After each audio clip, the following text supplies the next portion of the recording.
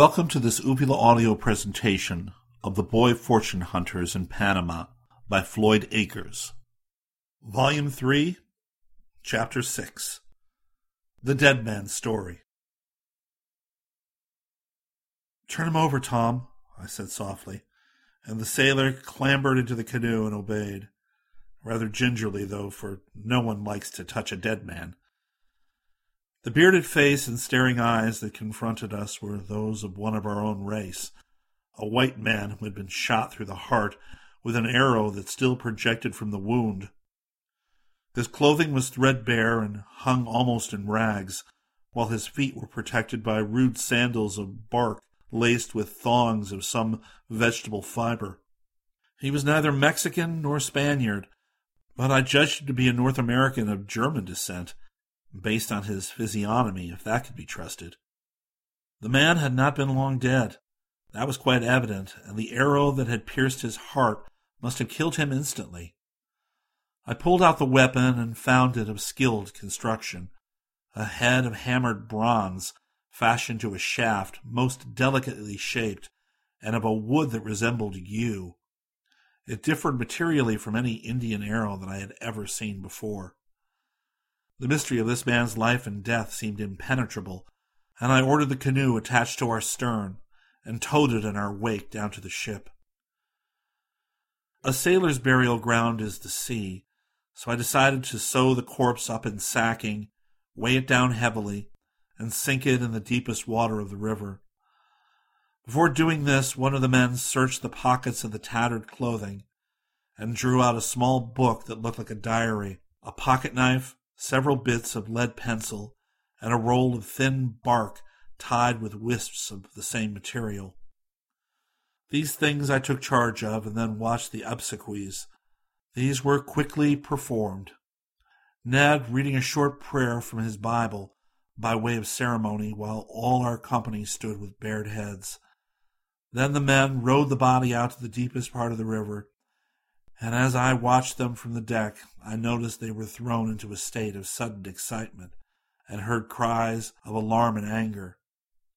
Lifting my spyglass into position, I discovered the cause of this. The boat was surrounded by sharks, their dark heads and white bellies alternating as they swam slowly round and round, attracted by the scent of prey. I yelled to the men to bring the body back, but they were too excited to hear me, and the next instant had dumped the weighted sack overboard and began to row back to the wreck at racing speed. It was just as well, however. I am quite sure that the poor fellow reached the bottom before a shark could seize him, and once on the bottom they would be unable to either see him or grasp him in their jaws. Seated on the deck with the others and shaded from the sun by a heavy awning, I glanced at the diary and found that the murdered man had not made a daily record, but had written upon the pages a sort of narrative, which seemed likely to prove interesting. So I asked Duncan Moit to read it aloud, which he did.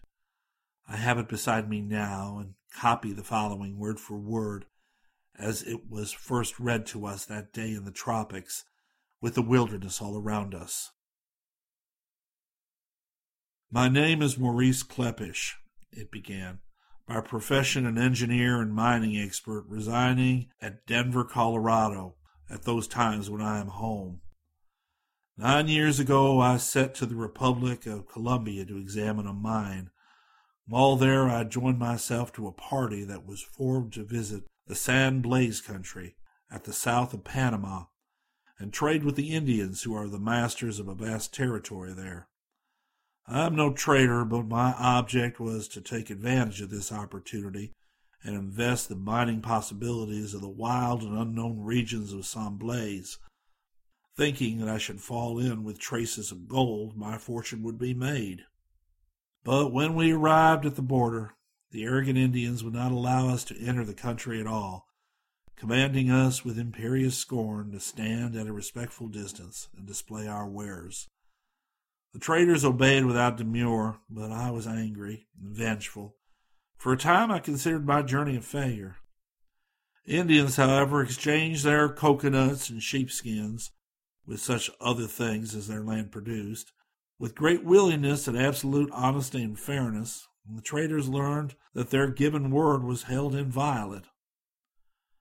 Nursing my disappointment at being excluded from this mysterious country, I stood sullenly watching the bartering when my attention was aroused by an object that made my heart bound with excitement.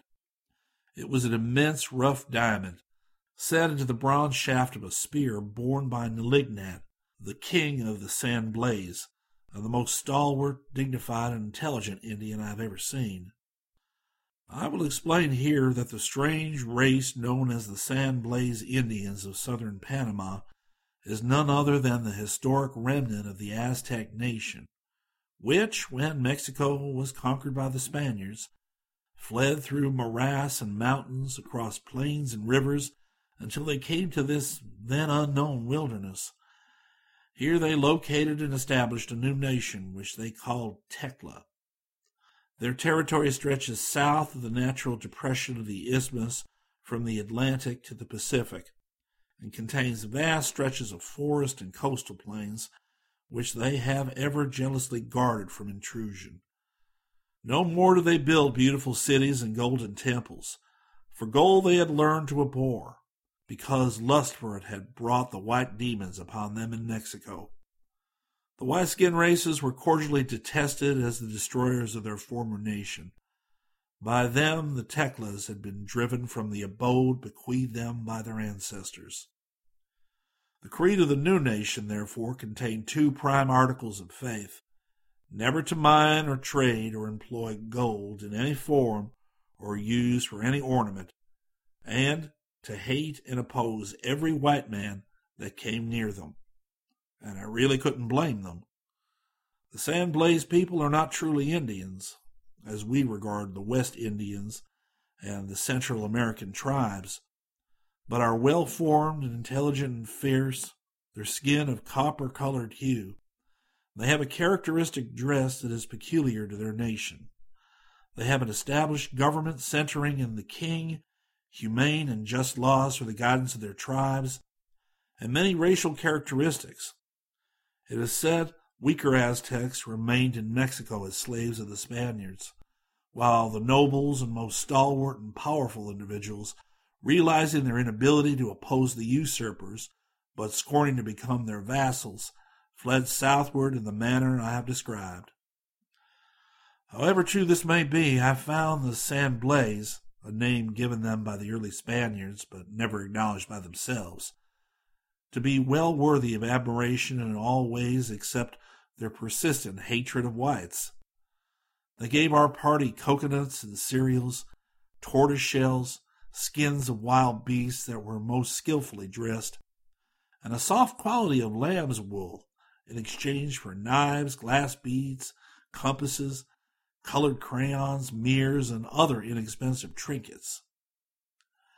When I got my eye upon the king's mammoth diamond, I was so amazed that I trembled with eagerness. The gem must have weighed fully 500 carats, and being intent to obtain it for myself, I offered my silver watch, a fountain pen, my comb, and brushes, and a quantity of buttons in exchange for the diamond.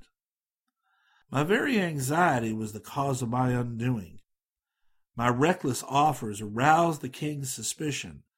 When my comrades also saw the diamond, they became anxious as I was, and offered so much for a bit of stone, which the king had never considered of any value.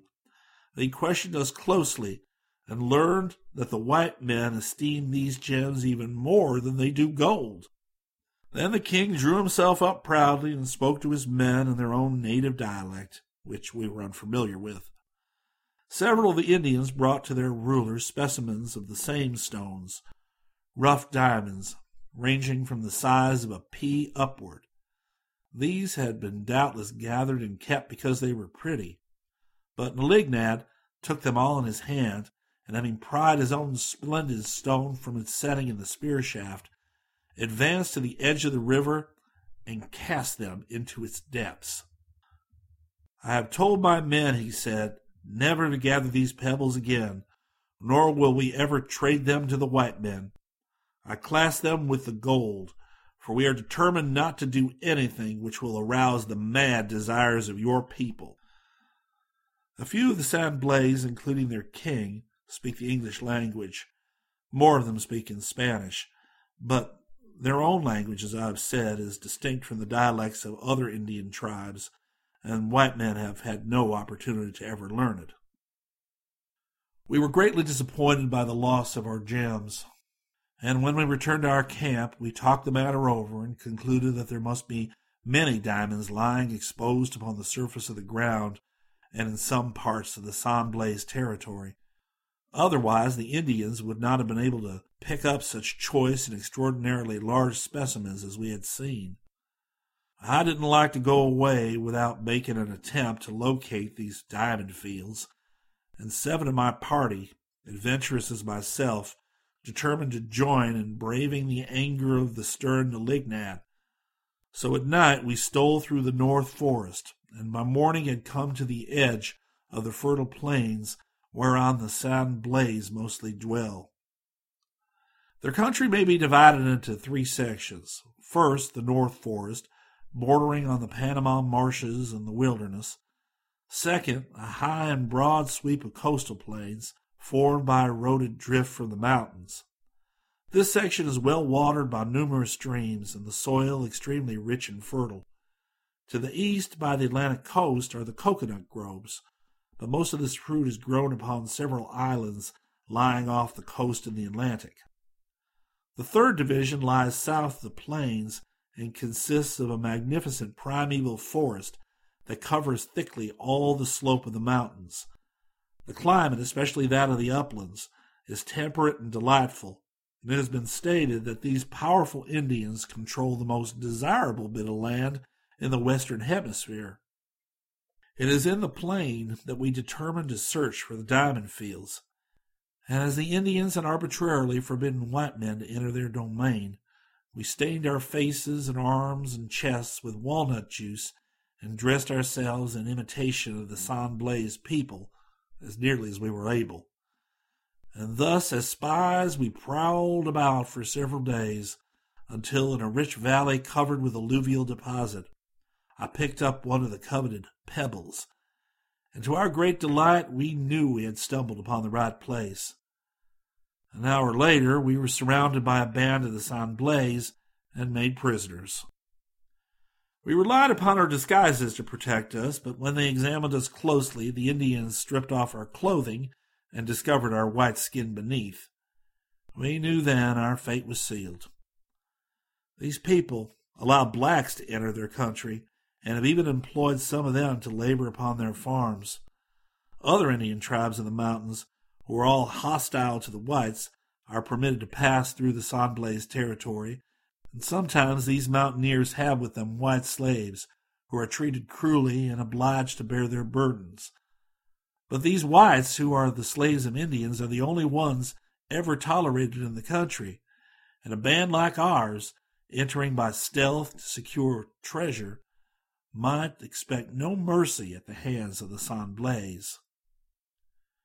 Being taken before Nalignat at his own village, he condemned us all to death, but one, who was to be sent back to Columbia to tell the fate of those who dared defy the laws of the Sandblaze. We cast lots, and I won. My comrades, 2 of them were young men of position and wealth in Bogota. They were ruthlessly murdered, and I was then escorted to the border and set free. I reported the matter to the Colombian authorities, and a company of soldiers was promptly sent by the president to punish the impudent Indians and teach them not to molest whites in the future. After a long period of waiting, a single soldier, who had his ears cut off and was otherwise horribly mutilated, arrived at Bogota to tell of the total extinction of all his fellows, and to report that King Nalignat had promised to treat in the same manner anybody who dared to interfere with his authority. The government decided to let these fierce Indians alone. There are other troubles nearer home that needed their attention. I returned to Denver, but could not get this rich diamond field out of my mind. I was a poor man, yet I knew where I might obtain countless treasure, if I dared but make the attempt. Finally, I decided to accomplish alone what a band of men could never succeed in doing, and having formulated my plans, I sailed to Cologne and prepared to enter once more the country of the San Blaze. My idea was admirably simple. The Indians feel so secure that they seldom prowl by night, and in their climate the stars and the moon are so brilliant that they illuminate the country almost as well as does the sun by day.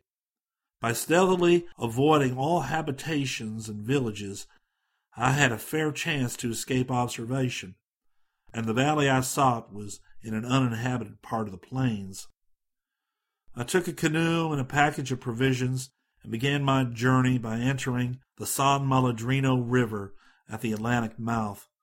I followed this until the river passed between two high hills, which may be seen in the crude map I have drawn for the benefit of others, should I lose my life in this desperate adventure.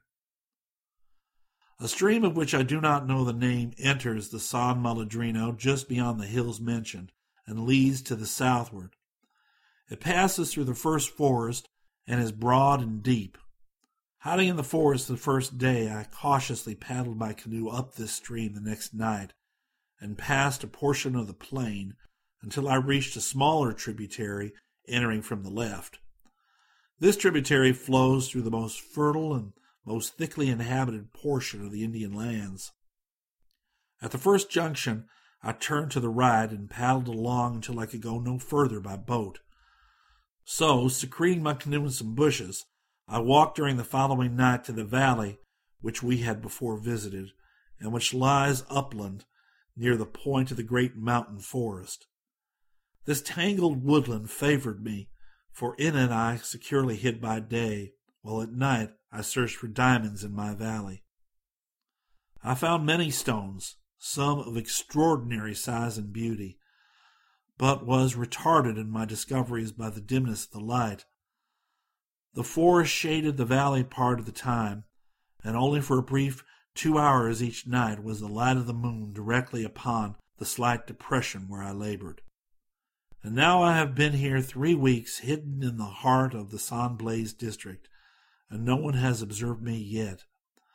I have secured almost 3 quarts of superb diamonds, a fortune so enormous that I am considering a speedy return to civilization. Meanwhile, I have employed some of my leisure moments in writing this history in my book. Chapter 7. The Folly of the Wise. No one had interrupted Duncan Moit as he read clearly and slowly the above interesting story, but as he paused at the close of the last paragraph I have recorded, we gave some sighs of wonder and admiration, and looked at one another curiously to see what impression the history was making. "Go on!" cried Uncle Naboth eagerly. "That can't be all." "No," answered the inventor, "it is not all, but it seems to cover the period of the first writing. The other entries are more hurried and more carelessly inscribed." "Is the map he mentions there?" I asked. "Yes, it is badly drawn for an engineer, but sufficiently clear, I imagine, to enable one to follow it with ease." "Well, then read on, please." He obeyed at once. "Last night, as I approached the forest after my work in the valley, I saw a man's face peering at me from between the trees. The moon shone on it clearly. It was an Indian's face. But in an instant it had disappeared. Greatly startled, I searched the forest with care, but could find no trace of the spy.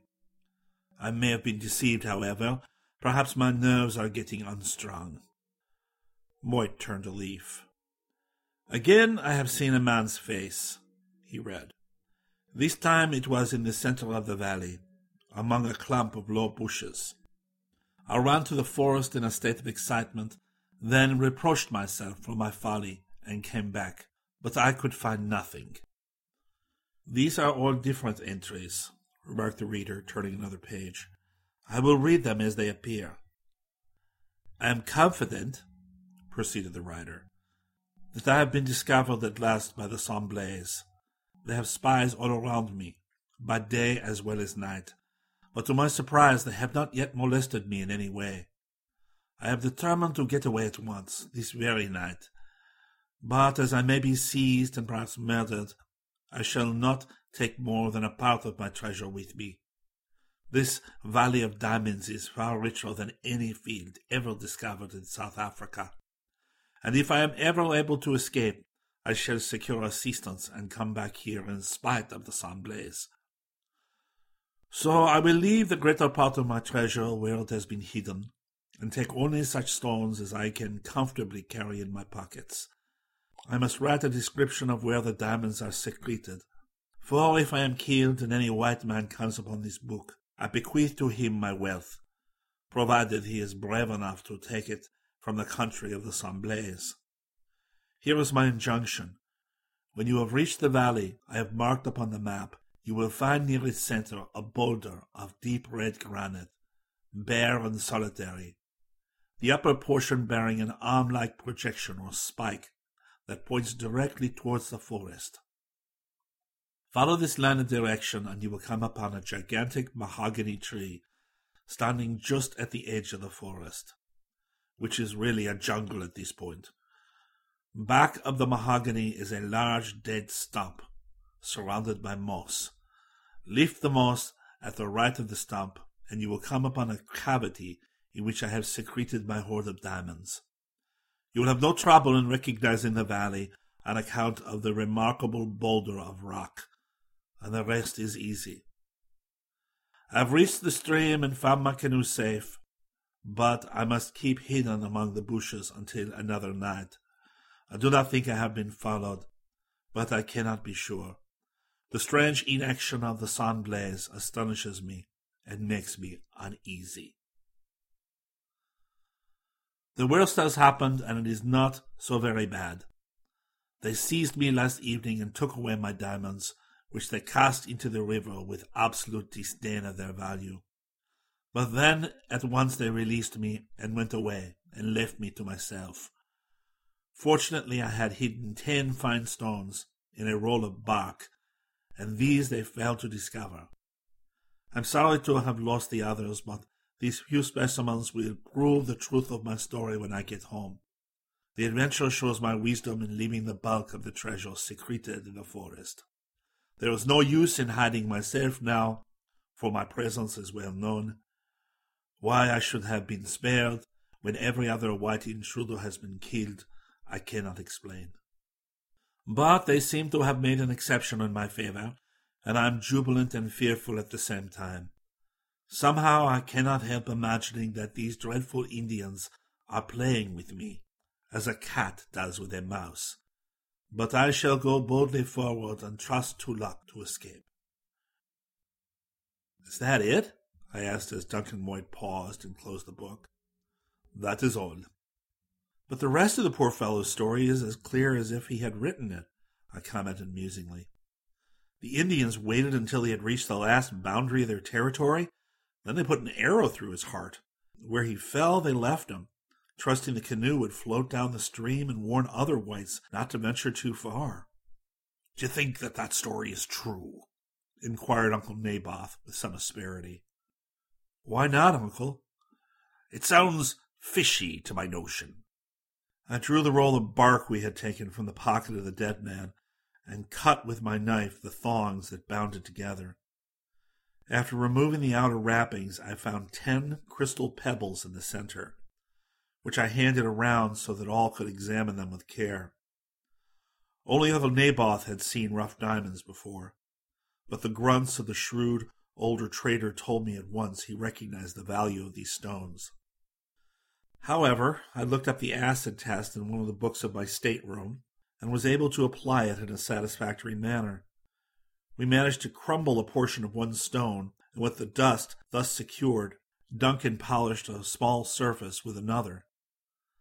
They were diamonds, sure enough, very white in color and seemingly perfect specimens. And all the while we were thus occupied, the 4 of us were silently thinking. Each one, moreover, took the book and read with care the story for himself. The map was crude enough, but I stared at it so intently that every pencil mark was indelibly impressed upon my brain. At dinner, we were an unsociable party. Afterwards, we assembled to the deck. Uncle Naboth smoked his pipe instead of the big fat cigar, but said nothing. Ned put his face between his hands and, resting his elbows upon his knees, stared fixedly at the deck in meditative silence. Duncan Moit hung over the rail and gazed at the river as it murmured by. I looked at my comrades and smiled at their absorption. This longing for treasure and sudden wealth is natural enough, and few men are able to escape it. I knew very well that all of us were pondering on a way to get at the diamonds Maurice Klepish had left secreted in the forest of St. Blaise. I may as well acknowledge that I was fully as covetous as the others, but a hearty fear of those strange Indians did much to lessen my desire to visit them. The evening passed with scarcely a remark, and when we went to bed we were still thinking, not of the wrecked ship, though, or how we should save the cargo and get ourselves to some civilized port. The reading of the dead man's narrative had turned our thoughts entirely from our own mischance, and inoculated us with a feverish desire to plunge into the same adventurous channels that had resulted so fatally in his own case. At breakfast, Uncle Naboth suddenly abandoned all pretense of reserve. "This is the San Maladrito River," he asserted. We all nodded, our faces serious and attentive. "Of course," I said. "He returned the same way that he entered the San Blaise country, and we found him floating on this very stream." No one cared to discuss a proposition so very evident, and having hurriedly finished the meal, we assembled on deck to resume the conversation. "Gentlemen," said Moit, "you have all arrived at the same conclusion, I am sure. Let us exchange ideas and discuss their various merits." I asked Ned Britton to speak first. "Well, wouldn't be right or proper for us to leave them 2 or 3 quarts of diamonds to rust under that stump.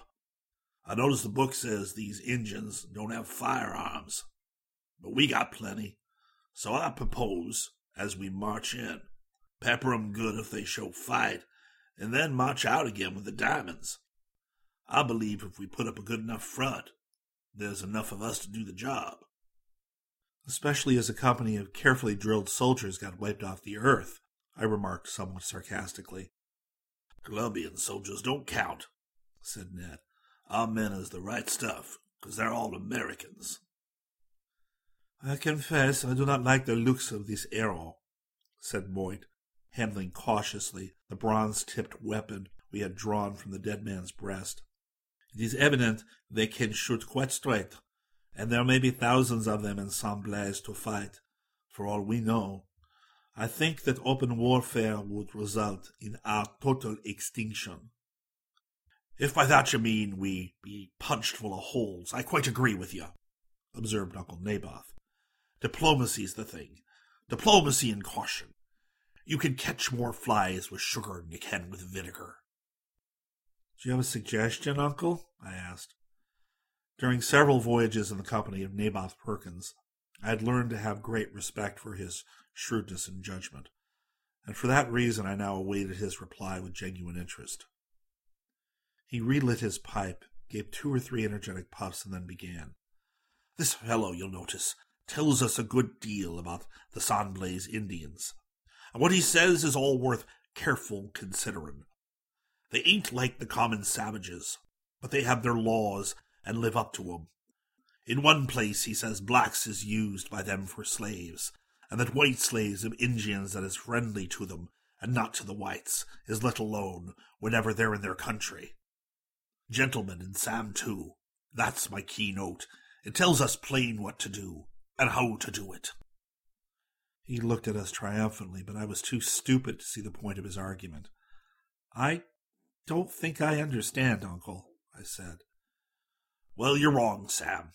It's a thing you can't help now, but you're likely to outgrow it. Hey there, Nux," he called. "Get Bry, and both of you come here."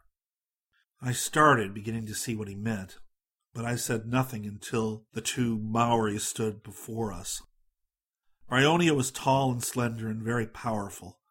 Nux was shorter and stouter, but equally strong of muscle. Their faces were intelligent and expressive, and their poise exhibited a native dignity. Two more faithful followers no man had ever had than this pair of South Sea Islanders, and I regarded them more as brothers than servants, for I owed my life to their bravery and care. "Gentlemen," announced Uncle Naboth, "these boys is South Sea Islanders, and mighty good.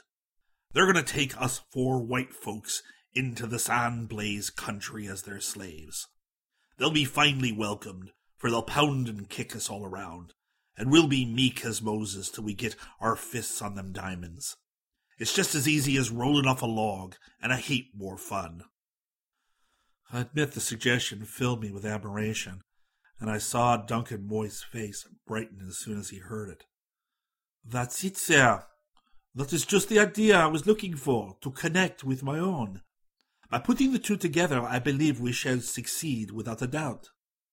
"What's your idea, then?" I asked. "To travel in my convertible automobile." "What? Through the wilderness?" "Along the streams as far as the water will allow, and then over level plains.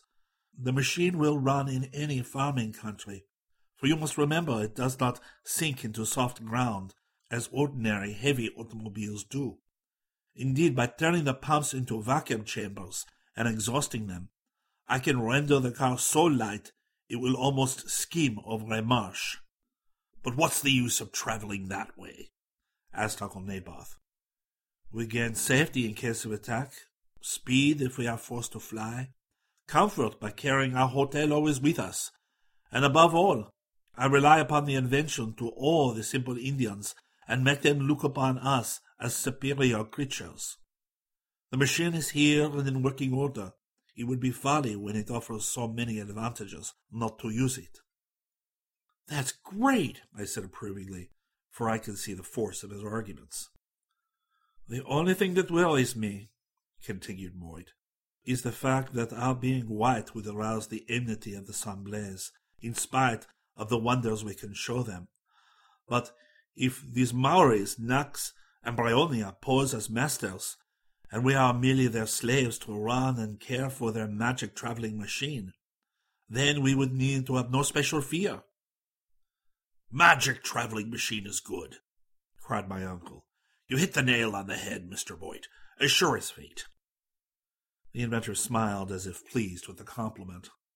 "If I can get a share of those diamonds, I will be independent of my rich uncle in Los Angeles, and will have the means to secure my patents and erect my own factory, and manufacture the machine myself. It is something to work for, is it not?" I had been carefully examining the proposition and now said, "There seems to be a serious flaw in your arrangement, Uncle Naboth." "What's that, Sam?" "It isn't reasonable that a bunch of white men should be slaves to 2 black ones. Such a combination would excite the suspicions of Indians at once, if they're really as clever as they're reported to be. Take your own case, for example, Uncle Naboth. You couldn't look like a slave for a single minute." Indeed, Mr. Perkins' stout little body, his cheery face and shrewd eyes, and the general air of prosperity and contentment that radiated from his benign personality, were a clear refutation of any suggestion of slavery or even dependence. Ned smiled at the idea, and Duncan Moyd shook his head with a sigh. "Mr. Perkins cannot go," he said. Uncle Naboth looked disappointed and then puffed his pipe angrily. "You fellas don't allow for me acting. I'm as good a play actor as ever traveled in any show," he growled. "That may be, Uncle, but you don't look the part, and unfortunately you can't disguise yourself. But I want it clearly understood that whoever goes on this adventure, we are all to have an equal share in the spoils, for the opportunity belongs to all of us alike, and all would be glad to go and do their full share." "I am willing to agree to that," said Moyd. "Then I propose that you and I alone accompany Bry and Nux on this expedition," I continued. "2 of us are as good as a dozen, for we cannot fight our way in any event." "What about me?" asked Britton anxiously. Well, I want you to take the crew in the longboat and try to make Cologne by feeling your way north along the coast. And from there, you could report by wire our mishap to Mr. Harlan and get his instructions on what to do. Uncle Naboth must in the meantime take charge of the wrecked ship and the remaining men. This country isn't very big, you know, so we all ought to be able to meet again in a few days when we can decide upon our future movements. And so the matter was finally arranged. It was decided that Ned and his crew in the longboat and our party in our magic traveling machine would leave the wreck the next morning and proceed in opposite directions upon our respective missions.